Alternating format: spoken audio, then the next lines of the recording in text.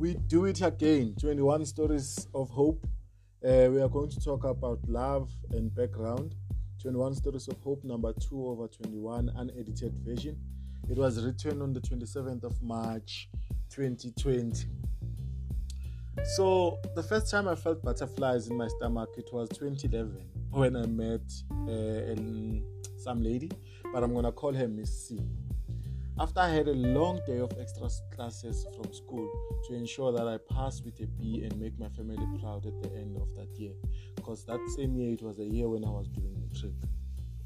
And to give you a brief background, I'm one individual who prefers social credibility and respect on the streets because that's one form of value in the townships that is hardly determined by monetary value, but it's earned by your actions. We idolize gangsters, not because they live a flashy lifestyle or how deep their pockets are, but only because after a heist, they come back and tell everyone about it, and sooner or later the whole township knows how it was executed and by who. And funny enough, no police officer will do anything about it, and that's an example of social value and credibility. Even though my social value and credibility was not deep as that of a gangster, but I was rich in that department because of the girls I dated and the cool kids I associated myself with. Most girls that were regarded as hot at the time or wanted by most guys in my township at the time, there were high chances that they were my girlfriends. Yes, I said girlfriends, not girlfriend. Or let me rather say ex-girlfriends.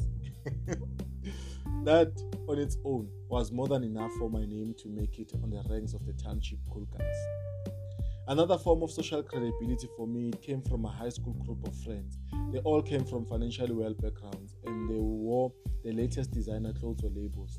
And for the fact that I was part of that circle, regardless of my All-Stars and Mr. Price jeans and t-shirts, most people assume that I'm also from a financially well background whenever they see me in social gatherings, and that on its own made me to be socially credible. So, I recently met a girl that I have been trying to ask her out for a period of a year. So we will call her Miss M. Don't lose focus about Miss C. We're still going to touch on it. Miss M decided to agree to my proposal a week before I felt butterflies over Miss C. So Miss M and I, we started talking, and it was a great week, believe me. We shared about our dreams and goals. We even had an imaginary child that had a name that combined Miss M and my name. We made promises of never to lie, cheat, or break each other's trust. And I remember her saying to me, I'm the best thing to ever happen to her. We started this Njolo thing on a Friday afternoon after a long call and agreed beginning of the new week that on that weekend, she's coming to visit, which purely meant sex for your homeboy and more social status.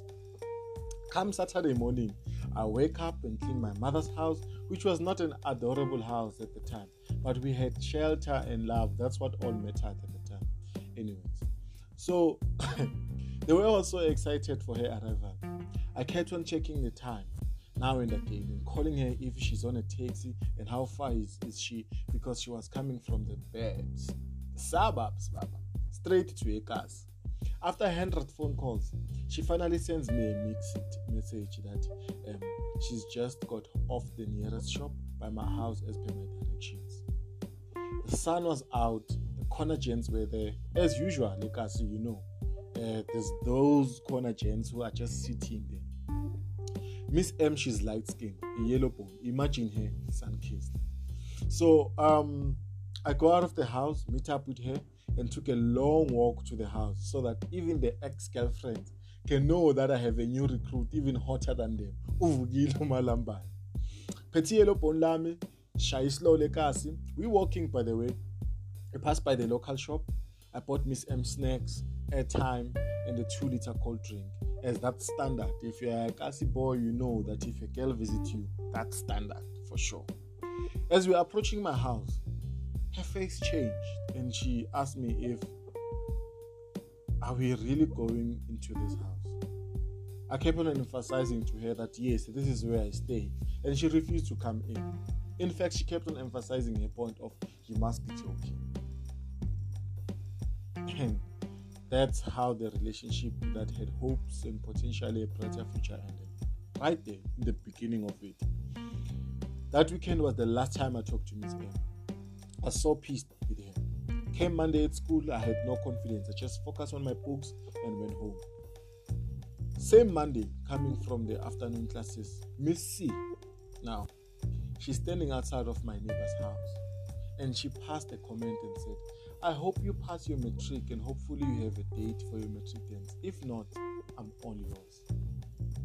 Coming back from that weekend that I had with Miss M, for me that made me feel butterflies, especially with what I've experienced with Miss M. Miss C didn't care of where I come from. All she cared about was about my well-being and doing well in school.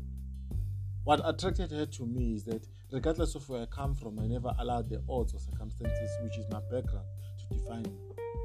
I always looked good, associated myself with cool kids, and blended so well with them to a point where they idolized my poverty because at home, even though it was a shack, when they came to visit, they felt a family warmth compared to their big houses, that the fathers were toxic most of the times. But that's a story for another day. All these things I found out about them later in a relationship with Miss C. She loved me and respected me all the time. Until I went back to my old ways, of course, of girlfriends and tried to please everyone who really didn't care about me and made fun of my background as soon as I turned my back. So, I would say, love full and don't ever do things to please people, because most of the time, you're compromising the ones who care about you and who wants nothing but the best for you. You understand? So, Miss C, she's the best. Miss M, nah. She judged me because of my background and made me feel some awkward type of way just because ekhaya kithi kunjani. You understand? And yeah, that's the story for today. So, stay home, be safe, and be real. Mashilo.